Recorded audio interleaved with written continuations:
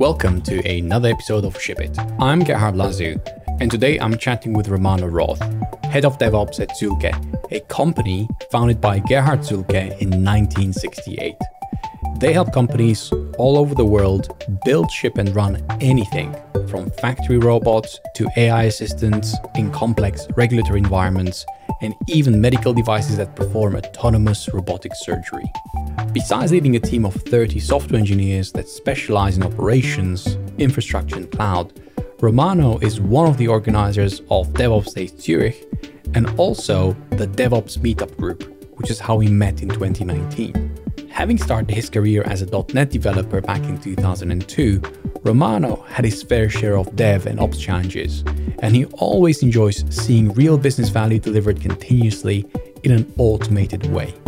In recent years, his perspectives broadened, and now he sees DevOps challenges and wins across many companies. If you are curious about what good DevOps looks like and what are the real challenges, then Romano has some good insights for you. Big thanks to our partners Fastly, LaunchDarkly, and Linode. Thank you for the great bandwidth, Fastly. You can learn more at fastly.com. Ship new features with confidence by getting your feature flags powered by launchdarkly.com. And thank you, Linode, for keeping our Kubernetes fast and simple. You too can run our infrastructure as we do via linode.com/changelog.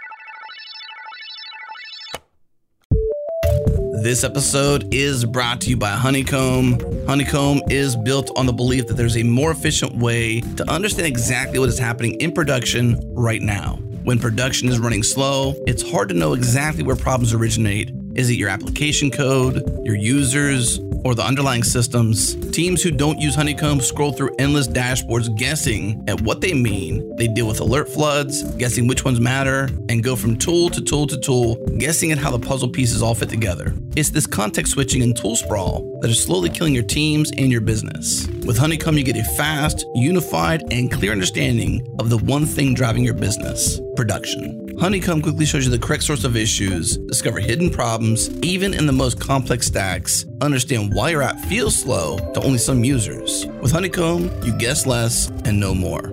Join the swarm and try Honeycomb free today at honeycomb.io/changelog. Again, honeycomb.io/changelog.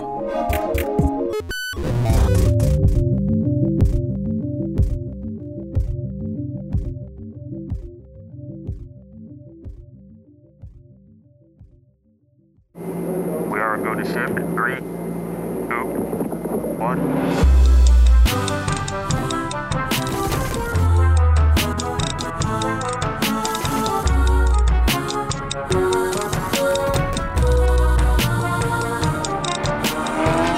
So 2 years ago in 2019, I gave a talk about making your system observable.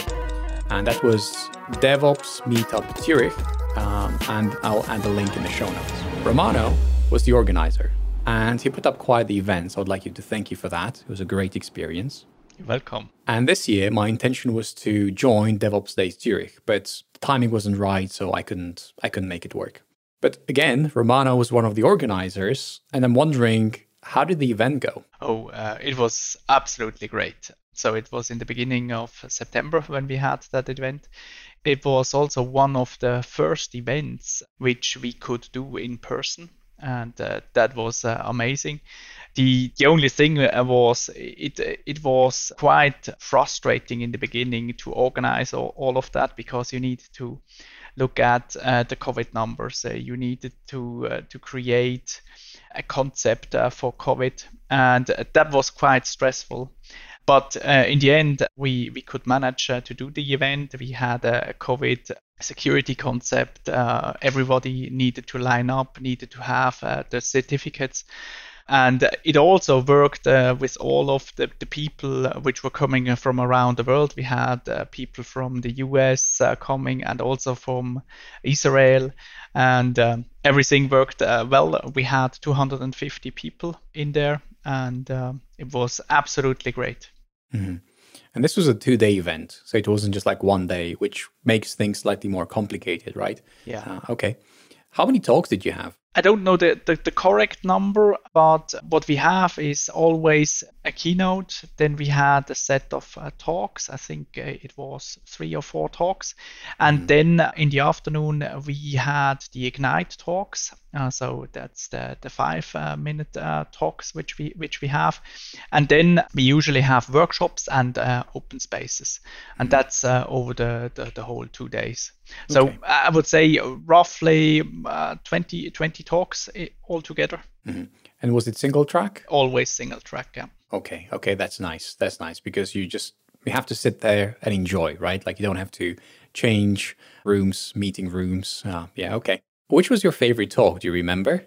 I'm sure there were many, but any one talk that stood out? Yeah, I liked very much the talk about, what was it? Better, Sooner, Happier from Jonathan Smart.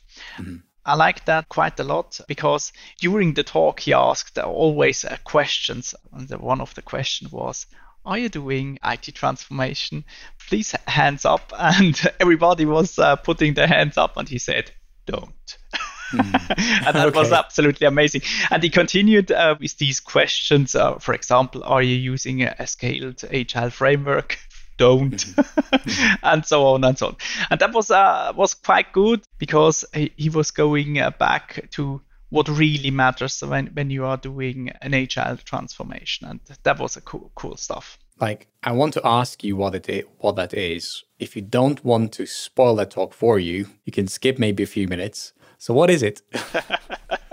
Can you tell us? Yeah, sure. The thing is, you really need to focus on the people. You don't need to focus only on doing the transformation because you want to do a transformation. It is more focusing on what do you really want to achieve and focus on changing these things. And that's also why he said don't use a scaled agile framework, because there you focus on the process and on changing terminology. It is more shifting to what do you really want to achieve, identify really what you want, and then changing these things, not having that huge IT transformation that many people are doing. So really focusing on what really matters for you. I think I seem to remember, I remember that in the Agile Manifesto, as it was initially captured, one of the core principles were people over processes. Exactly. Okay, so that's what this is. Okay, that makes sense. So that was an interesting one. Now, I know that all the talks are available online as videos to catch up on demand. And I'll add a link in the show notes. I've also seen the pictures. So if you want to see how this meetup was, you can go and look at those pictures. I'm wondering, this is a yearly thing, right? So next year it's going to happen again. Yeah. Also in person, I'm imagining. Exactly. I think the next one will be on the 31st of May. And we will do it again in person. And it will be again in Zurich or in Winterthur, as we call it, and in the same building. Okay. When do you open call for papers? When can people start submitting their talk proposals?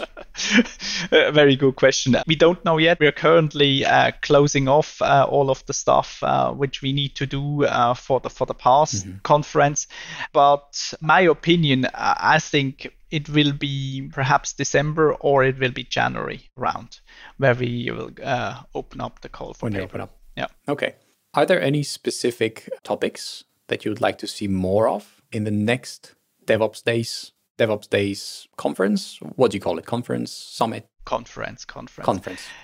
Yeah. Don't come with the Kubernetes. Okay. No. So no Kubernetes. No, all good. We have so many proposals on Kubernetes usually. Right. No, what I really liked about the past conference, or what we are focusing on, is diversity. And not only diversity, women or men, it's all about diversity also in different mindsets. That's why we also have different talks. And that's what I also like to see. Big diversity on different topics. We had talks on culture.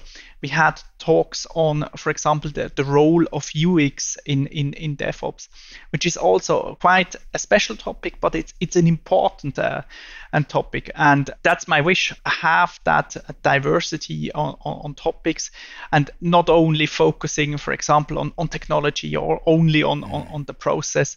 It's more also on the people side. I love that. I mean, that really speaks to my heart, because we keep forgetting it's human beings, fallible, that get easily bored, and they keep chasing shiny new things. And granted, Kubernetes may not be the shiny new thing anymore, but then it's comfort, right? People are comfortable with that. So yeah, there's a lot there. Now, I know that you're into DevOps, like big time into DevOps, but I don't know why. Why are you into DevOps?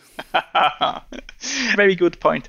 When I started my career, I was a .NET developer. And this was back in 2002, and we were doing their development of application, of rich client applications. And one of the things also in the early times which struck me is, how can I ensure the quality of what I'm doing?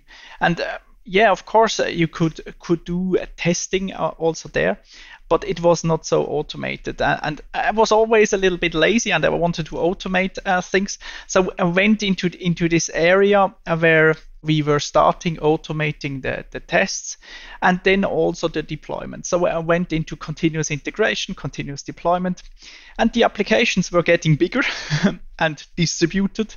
I was becoming an architect, and slowly I moved into the direction of these continuous delivery pipelines. And when the whole DevOps movement started, I jumped on that, because this was really one of my hard topics, where I wanted to create these pipelines to continuously deliver value to the customer. Mm-hmm. So my understanding is that you were passionate about how value gets delivered, which got you into DevOps, which seems to have made that almost like at the center of its activity. How do you move this code from a repository into customer hands, wherever that may be? And there's like a whole lot of automation, because you can do it manually, but there is a better way, and automating that. Okay, interesting. Which was your first CI/CD system that you used? Do you remember? The absolute first CI/CD system was actually a command line that I used. Yeah, definitely. But I think what you want to ask is more the first product that I used, and this was, I think it was the Team Foundation server. So when you mentioned the command line, did you mean like rsync or FTP or SCP? What exactly did you do on the command line? Different things. For example, I had some scripts, command line scripts, which I used to just compile or execute the tests. So my first build system was a batch file on my local computer, which I just could double click, and then it executed the tests. It compiled my code, and it says, yeah, everything is okay, and there is the deployable artifact. And when it went into the distributed system, I usually added also an FTP, where I just could move the code to the server, and then it was on the server. Okay. What about today? What do you use today? Today, I use quite a variety of systems. One of the products which I love is still TeamCity. I love that quite a lot, because you can do a lot of configuration. I use usually TeamCity together with Octopus Deploy, which I also love as a tool. But I see quite a strong movement in the moment into the direction of platforms like GitHub and GitLab.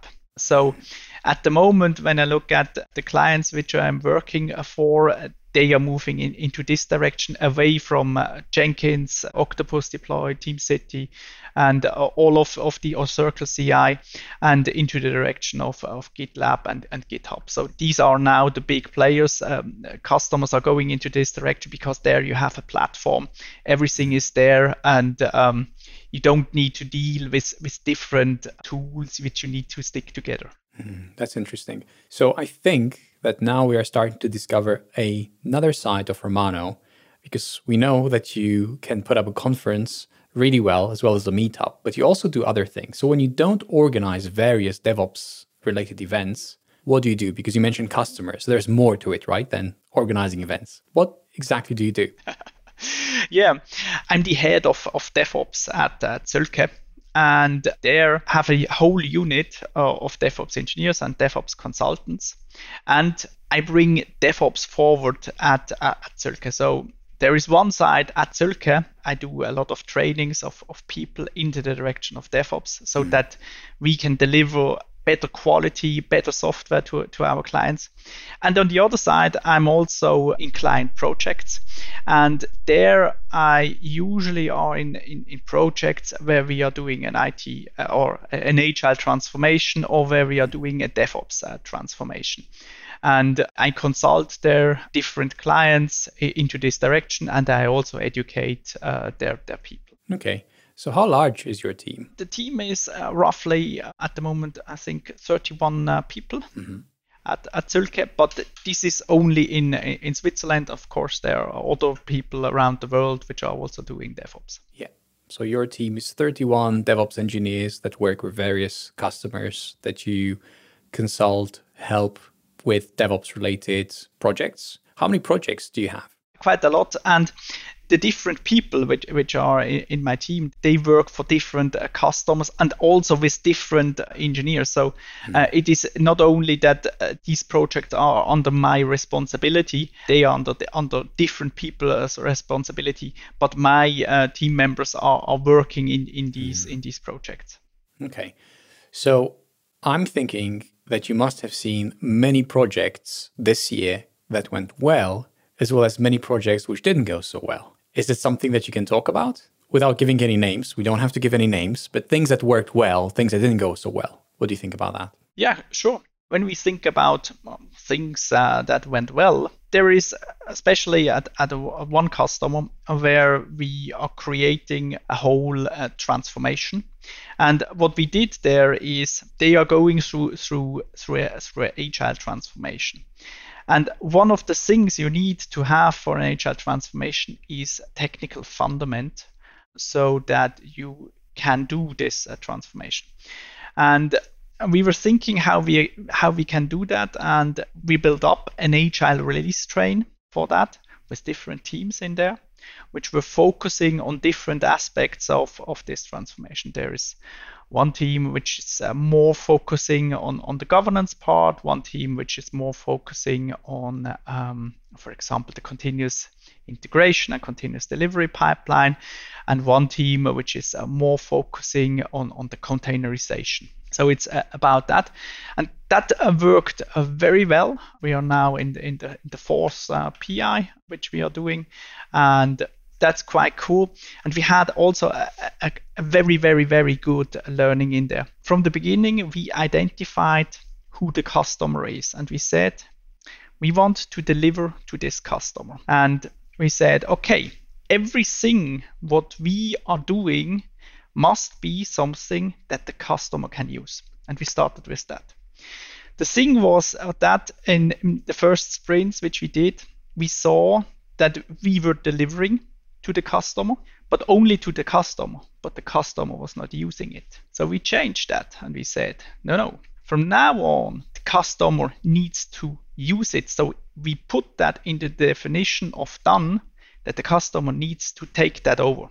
But that was also not enough, because we also had our system demos or our review meetings where we showed that, and that was not enough. And now we said, okay, when we are demoing stuff, not our people are demoing it, the customer needs to do the demonstration how he uses it. And that's a very strong thing you can do. So always deliver directly to the customer, let the customer show what you have delivered and how he is using it. And that would also be one of my recommendations to do in the future.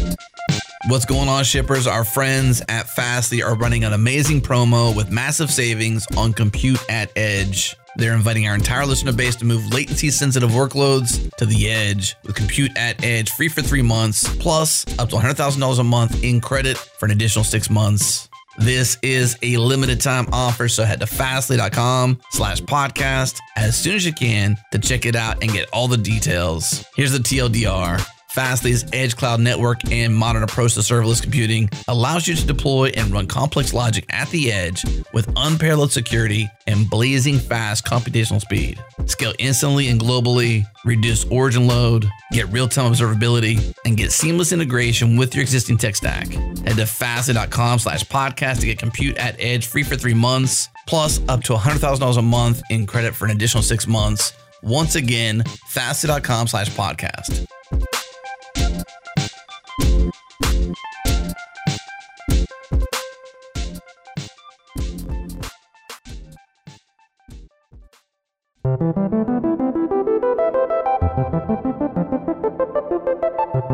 So when it comes to the biggest obstacles, the biggest challenges to driving DevOps transformations or successful DevOps projects, what are they? What did you come across in your experience, Romano?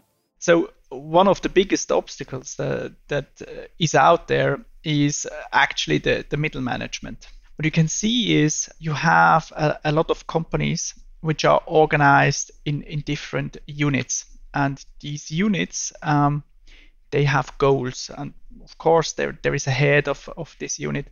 And he has built that unit up, and he is chasing his goals.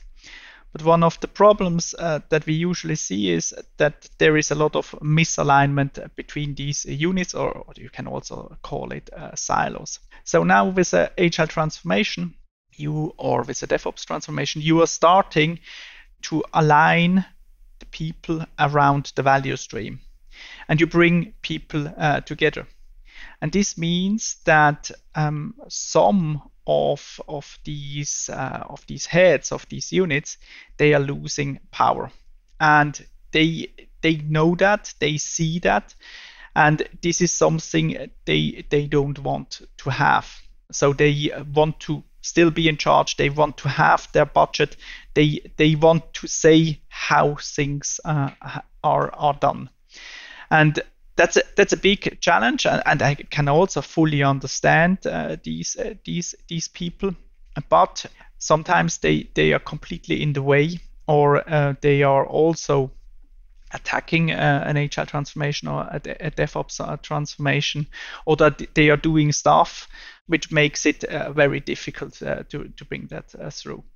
And that's a big obstacle that I see.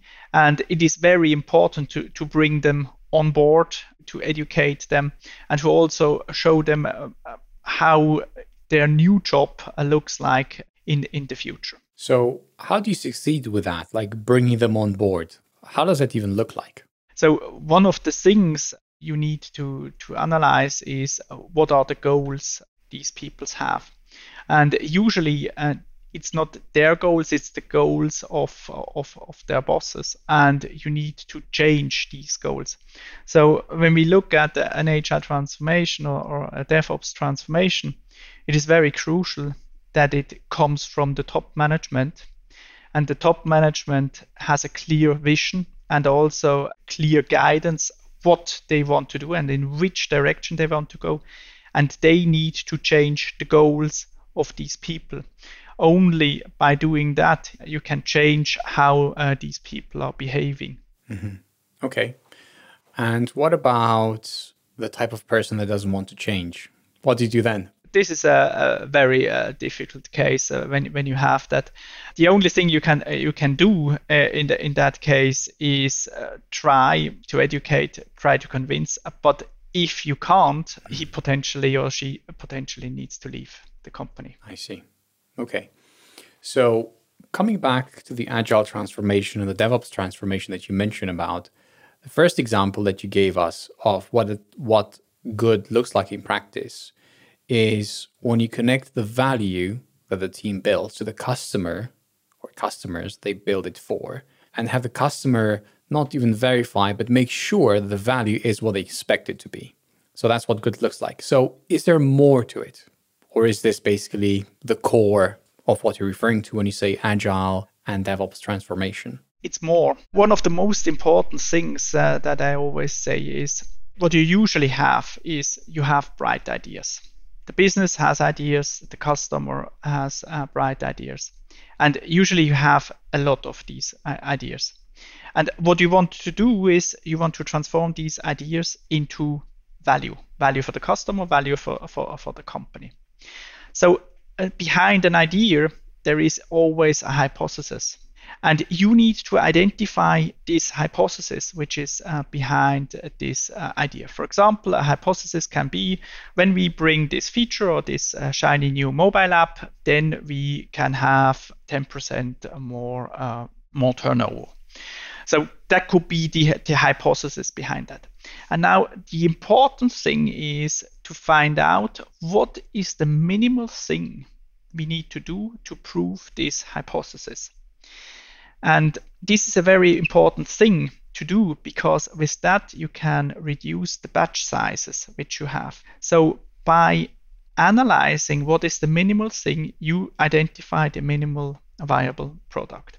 And you need to also identify what are the leading indicators which indicate us that we are on the right track and that this hypothesis is true and we should invest more money into that. And by doing that, you can reduce massively the batch size and also the amount of work which is going through your value stream. And that's what you really need to do. You need to do less, but you need to do the things which you are doing in a right way.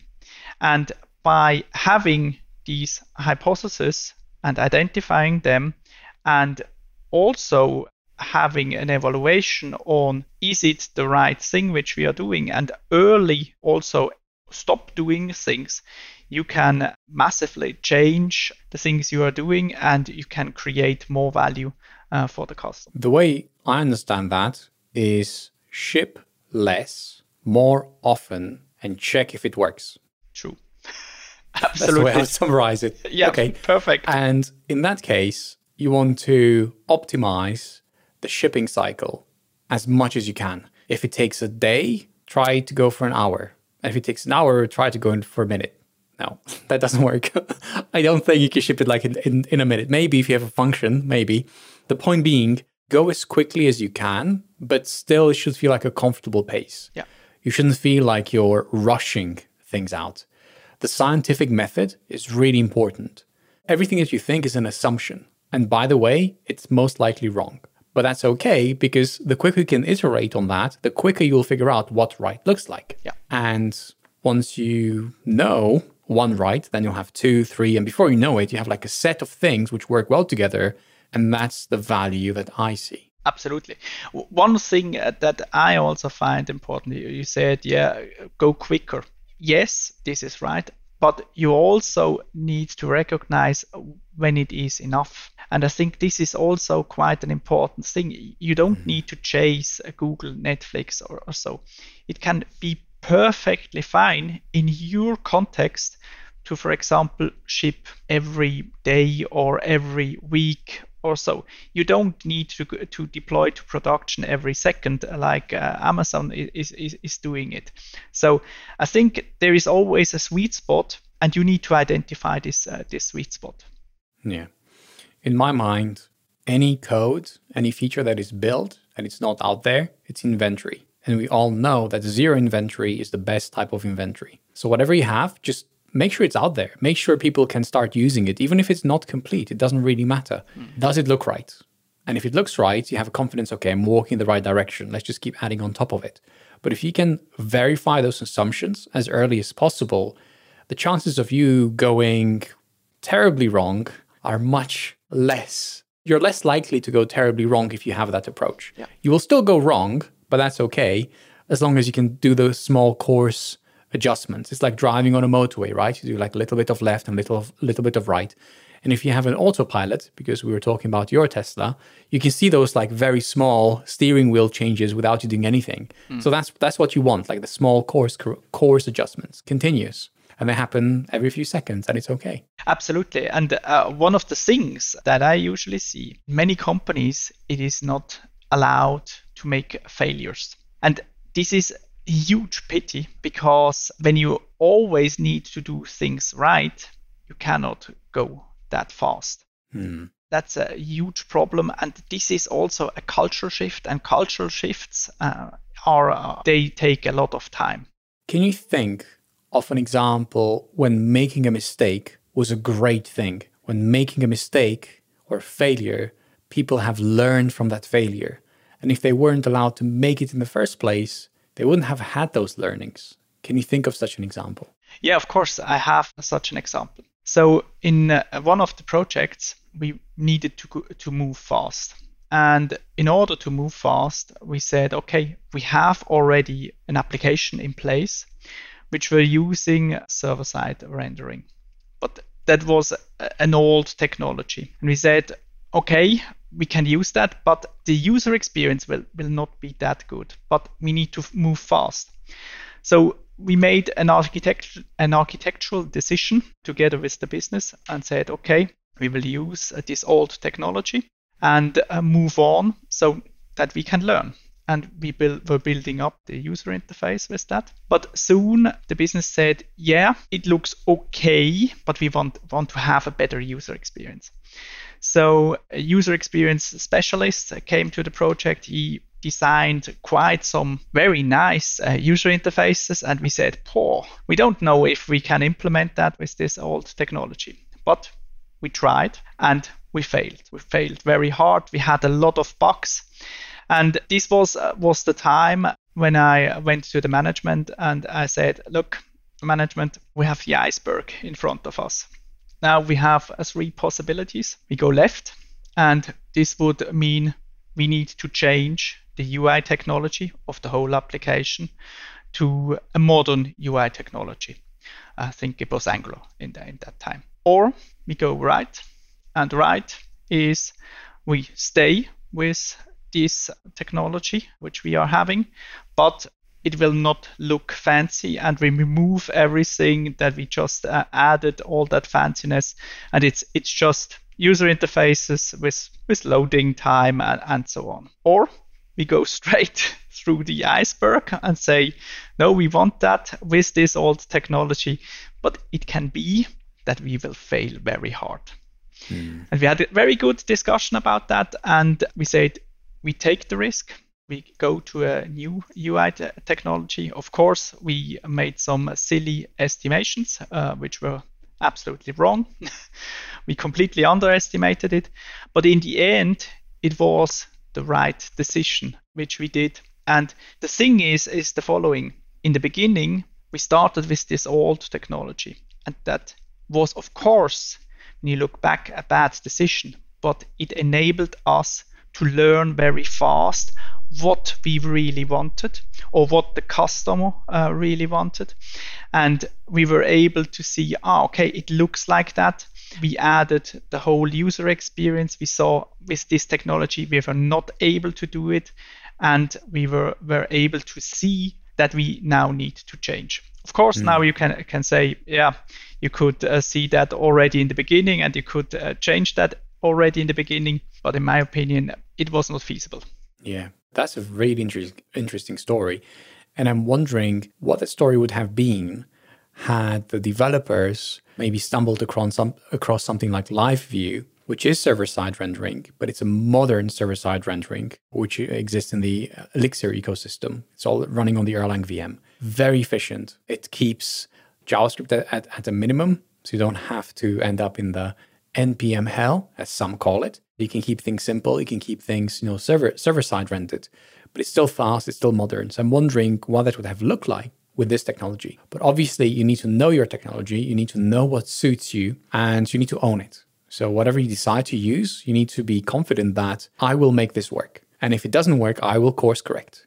because, hey, I was wrong. And that's perfectly fine. Saying I was wrong, I think a lot of people are so afraid of saying they were wrong that they never admit that in the first place. And as a result, they can never course correct. And then they hit the iceberg. And then we know what happens next, right? Yeah. Okay. And one of the important things is you should not be afraid of the sunk cost, because that's always a bad thing. And you always hear that term quite a lot. Yeah, but then we have sunk cost. Yeah, of course you have sunk cost, but throwing more money after a bad idea or a bad solution is also a very, very bad thing. Yeah, it's not going to make it better, right? Like the focus is on learning. The focus is not on the time spent to learn. What did you learn? Is this a good thing? And can you build on top of that? So if you switch your mindset and you think, well, that's okay. We know not to do that again.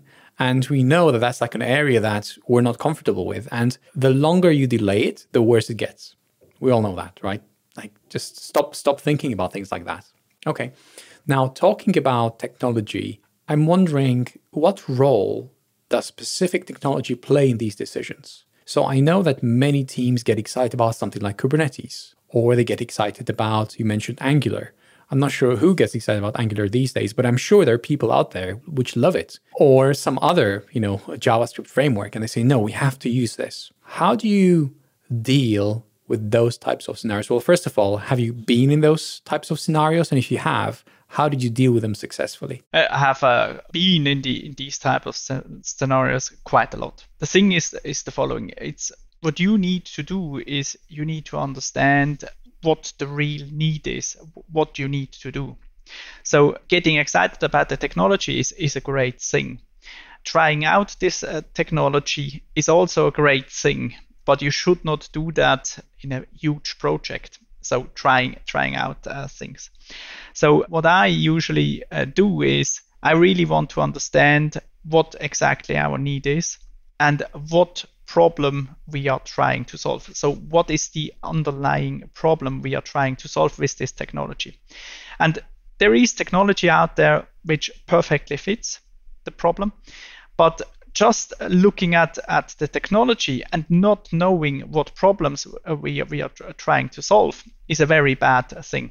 So what I do is when we have such a case, I really try to identify what the problem is. And of course, you then have different technology or different decisions you can do. And what I then do is I do sort of an analysis of the different possibilities, where I say, okay, this is technology Y, and this has these advantages. It solves us these problems, but it also could potentially introduce these problems. And this is the other technology which we are having, and then you have something which you can compare and which you also can say, okay, should we go into this direction or should we go in more in this direction? And after that, I usually also do some prototypes on these technologies to get my hands dirty on that, so that I can see, does it really work or does it not work?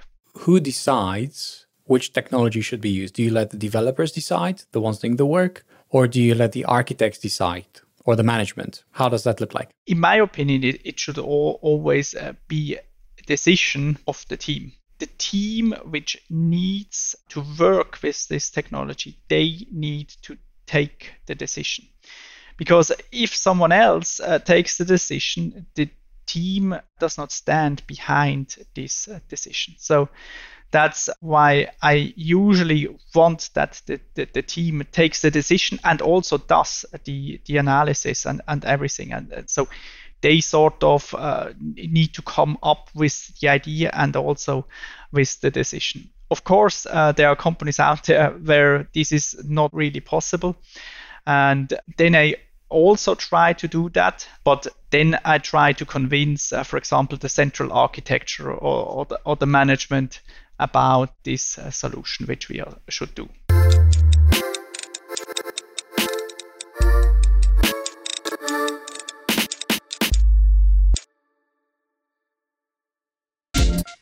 Hey shippers, this episode is brought to you by our friends at Equinix Metal. If you want the choice and control of hardware with low overhead and the developer experience of the cloud, check out Equinix Metal. Deploy in minutes across 18 global locations from Silicon Valley to Sydney. Visit metal.equinix.com/justaddmetal and receive $100 in credit to play with. Again, metal.equinix.com/justaddmetal. And by our friends at Fire Hydrant. Fire Hydrant is the reliability platform for teams of all sizes. With Fire Hydrant, teams achieve reliability at scale by enabling speed and consistency from a service deployment to an unexpected outage. Here's the thing, when your team learns from an incident, you can codify those learnings into repeatable automated runbooks. And these runbooks can create a Slack incident channel, notify particular team members, create tickets, schedule a Zoom meeting, execute a script, or send a webhook. Here's how it works. Your app goes down, an alert gets sent to a specific Slack channel, which can then be turned into an incident. That will trigger a workflow you've created already in a runbook. A pinned message inside Slack will show off all the details, the Jira or Clubhouse ticket, the Zoom meeting, and all of this is contained in your dedicated incident channel that everyone on the team pays attention to. Now you're spending less time thinking about what to do next, and you're getting to work, actually resolving the issue faster. What would normally be manual tickets across the entire spectrum of responding to an incident can now be automated in every single way with Fire Hydrant. And here's the best part. You can try it free for 14 days. You get access to every single feature, no credit card required at all. That way you can prove to yourself and your team that this works for you. Get started at firehydrant.io. Again, firehydrant.io.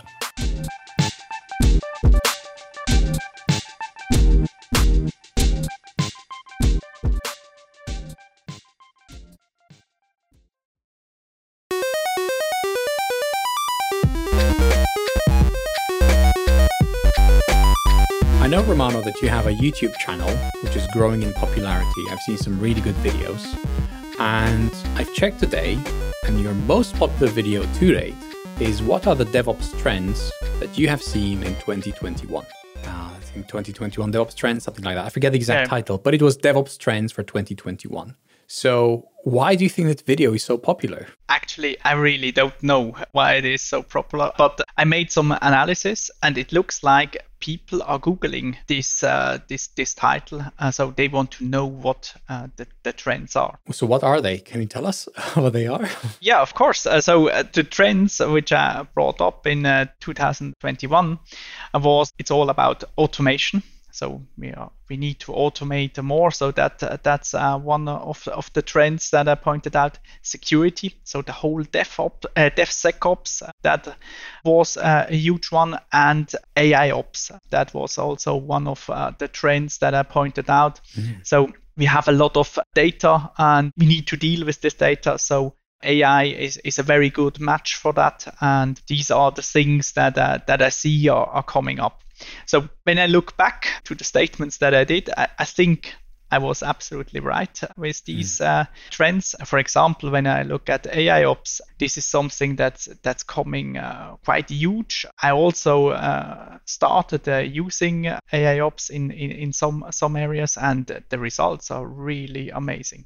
Like, first of all, what is AI Ops? And second of all, how do you make use of that? Like, what does it look like in practice for you? So AI Ops, as I said, usually you log out quite a lot of data. So you have a lot of log statements. And when you have a distributed system, you have distributed log files. So first of all, you need to put that all together into one logging system, which you can have. But then you have a lot of logging statements in there.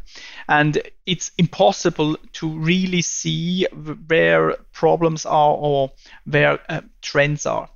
And here comes AI Ops into play, because AI Ops can do pattern matching. And there is a ton of tools out there. I don't want to do advertising here, but they are... What do you use? That's something... I use, for example, I use quite a lot Dynatrace. And I'm a huge fan of Dynatrace, because we have some very difficult projects out there. And we were chasing some performance problems and also some problems where suddenly something didn't work and we were not finding it. And also with log file analysis, we were not finding it. But by using Dynatrace was able in minutes to point us to the correct server where the problem was, and it was just a configuration problem on that server.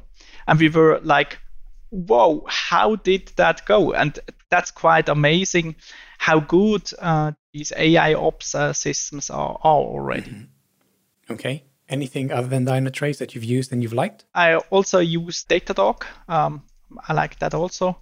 Beside of that, no, I cannot. Okay. So Datadog, we're using it in the same way in that you were shipping logs to Datadog, and then Datadog figured out what was going on in the system based on the logs? Exactly. Yeah. Okay. Interesting. Okay. We talked about AI ops. Now, in automation, what tools do you find yourself reaching out for when you're automating things? What is in your toolbox? Or what do you find maybe that your team likes to use? Yeah, what we quite often use when it comes to automation, when it comes to deployment automation, we use quite a lot of Octopus deploy, of course. And when it comes to CI/CD pipelines, then of course we use Jenkins, but also TeamCity, Azure DevOps is also a huge thing, and of course GitHub and GitLab. Okay. And other category was DevSecOps. I think I would call it like supply chain security. What tools do you use for supply chain, for securing the supply chain? We need to understand that there are different aspects of security when we talk about DevSecOps. One thing is the application security. So when we do continuous integration and our continuous integration server is compiling our source code, we do static code analysis. There, for example, we use, of course, SonarQube. Checkmarks is also one of the things you can use. And of course, there are also other tools, like I think there is an OWASP tool, but I don't know the name anymore.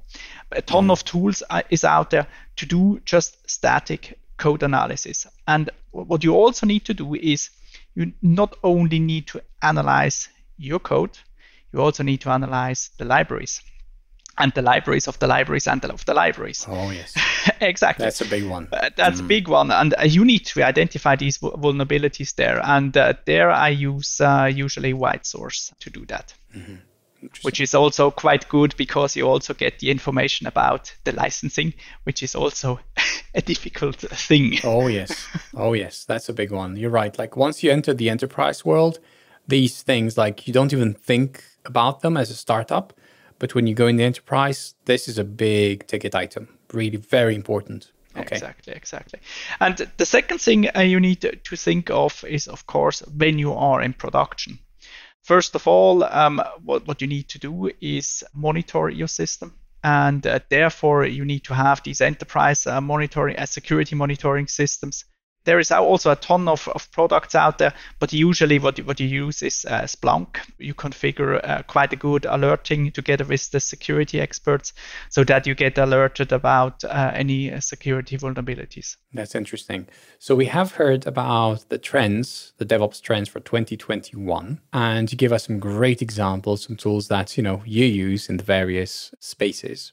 I'm wondering, first of all, will you create a video for 2022? Sure, of course. Okay. I'm currently preparing it. I'm gathering all of the trends that I see at the moment, and end of the year, I will create that video and publish it. Can you give us a couple of hints as to what you're thinking about? Again, this is a draft. This is not the finished version, but a few things that you're thinking for this video. Yeah. So first of all, what I will do is I will look back to what I said in my 21 video, and I will have a look at that, and then I will say what kind of trends I see in the future. And one of the huge trends that I see is hyper automation. So it's not only about automating stuff, it's about automating nearly everything. So this is a huge trend that I'm seeing coming. And with the hyper automation, there is also another thing coming. And this is you get a lot of data out of that, and you need to monitor that. And then you have, again, that big data problem. And again, AI ops comes into play because with all of that automation, you also need to maintain that and you need to operate that. So your topic, observability, will be quite a huge thing. Interesting. So hyperautomation, that is a great title. Like, I'm sure that we could do an episode just on that. What it is, why is it important? What elements do you see in that? Interesting. Okay, that's a great idea, I think. Let's run it by the product team, I think. Because you were talking about ideas, everybody has one. So how do you figure out whether the ideas, how you formulate a hypothesis? Is that something? So maybe if anyone listening this can tell us if that's something they're excited about, we can connect it to the users, to the end users, the ones listening, and if they would want to, for us to do an episode on that. I'm excited. What the next thing is, which we'll have, and this is the whole cyber resilience topic. So, of course, we have on one side, we have that DevSecOps thing. So we bring security into the whole DevOps cycle. But when you look at all of the attacks that are out there on companies, I think cyber resilience will be one of the big topics. And I think together with DevSecOps, we will be able to give the companies this cyber resilience in their application, but also in their infrastructure. Interesting. I don't know enough about that topic, but it's something I would like to do. I would like to research just to understand it a bit better. I know like all the ransomware attacks and all like the cyber attacks, they're becoming more and more prevalent and bigger, and they affect more and more users.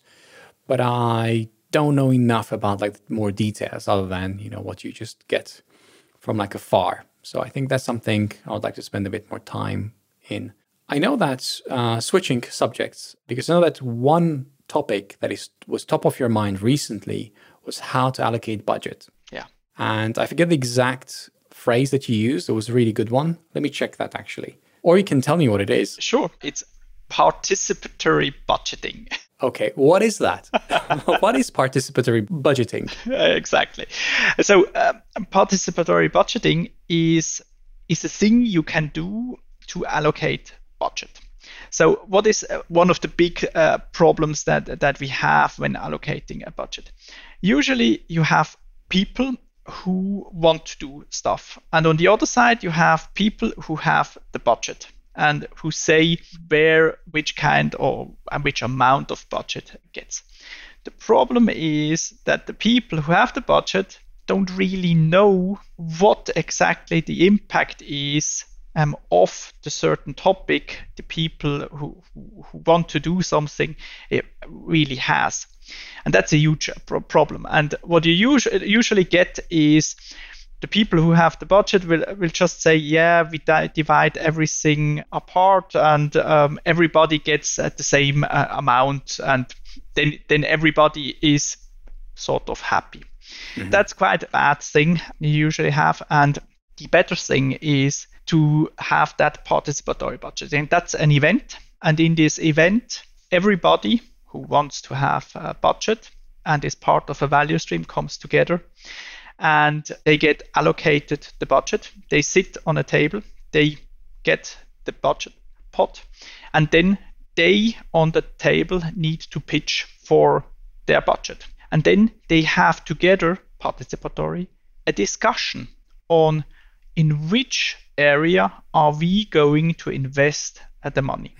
And that's a very, very cool thing, because then the people are discussing about impact on value, how much value this topic brings. And especially when you have, of course, OKR or a strategy, they are also coming up with the strategy and are saying, hey, look, this initiative buys more into the strategy than the other one. So there is that entrepreneurial thinking which is coming up, and they start to think like it is their own enterprise, and they are more emotionally attached, and in the end you get a better budget. That was a great summary. I know that you gave a whole talk on this, and based on that summary, I'm going to watch it. So thank you for that. Great. So we are just about to wrap up. I have one last very important question. What is the most important takeaway for our listeners from our conversation? What would you like them to remember? A very good question. I would say don't be afraid to take decisions. Don't be afraid to make a bad decision. Just constantly learn and react and constantly adapt. I love that. That's amazing, Romano. Thank you very much. This was a pleasure. Thank you also. Thank you for tuning into another episode of Ship It. I enjoyed making it for you. This is just one of the podcasts for developers that we ship. Go to changelog.com/master for the rest. You can join me and the rest of our community at changelog.com/community. There are no imposters in our Slack. Everyone is welcome. Huge thanks to our partners Fastly, LaunchDarkly, and Linode. Thank you Breakmaster Cylinder for all our awesome leads. That's it for this week. See you next week.